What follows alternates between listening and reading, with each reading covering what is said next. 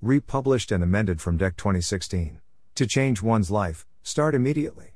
Do it flamboyantly. No exceptions. William James, psychologist, philosopher, author. Funny, isn't it? Right now, with 20 days to go, I am positive that millions of people are making their rules for 2022, applicable from day one. Okay, maybe not so much the Chinese, who have a different new year. They plan to diet, exercise, rise early, watch less telly, etc., or maybe that's just me. Again. Every year since ever. Honest intentions, I have no doubt. Next funny thing.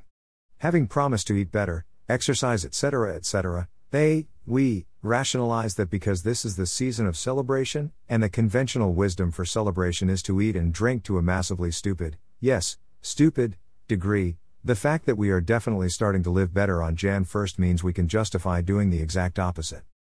And I am just as stupid as most of you, in that regard. Not as stupid as those who think it's okay to do it from New Year until Christmas. Love to those alcoholics who will give up booze for a month to prove they're not.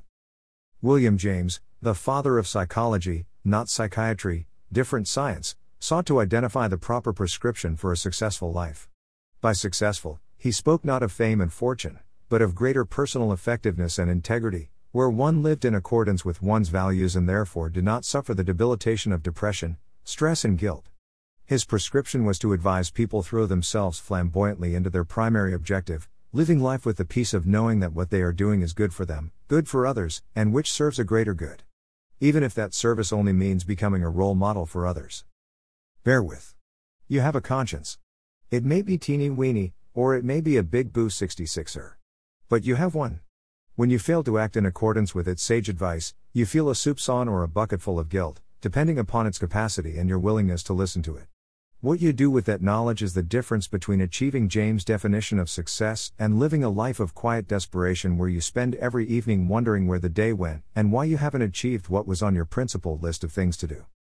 How do I know? I know because that has been a tendency in my life. A lot of my friends seem impressed with the amount of stuff I do and the miscellaneous blobs of service for which I am known support their belief, but I know I could be doing a whole lot better. And with few exceptions, so do my readers. Right now, those close to me privately and professionally are all preloading every conversation around the cake/biscuit barrel/sweet tin with well, it is Christmas, then stuffing their face knowing how daft they're being. And, here's the annoying part, after Christmas they'll all go on a diet and bring their leftover CR4P into work. Thanks a bunch. Starting today is key. It's not easy, but it is the only truly sound route to getting what you want, and getting it soon enough to enjoy it. My advice, therefore, is to follow William James' advice. But be a little bit careful with the flamboyantly bit. I think he meant do it big time, not dressed in a pink tutu, wearing a Stetson and covered in Braveheart makeup. Does tendency mean absolute headlong throwing yourself into dedicated idiocy? Buy my book. Buy my book. Buy my book. Buy my book. Buy my book. Buy my book. Buy my book. Buy my book. Buy my book. Buy my book at amazon.co.uk.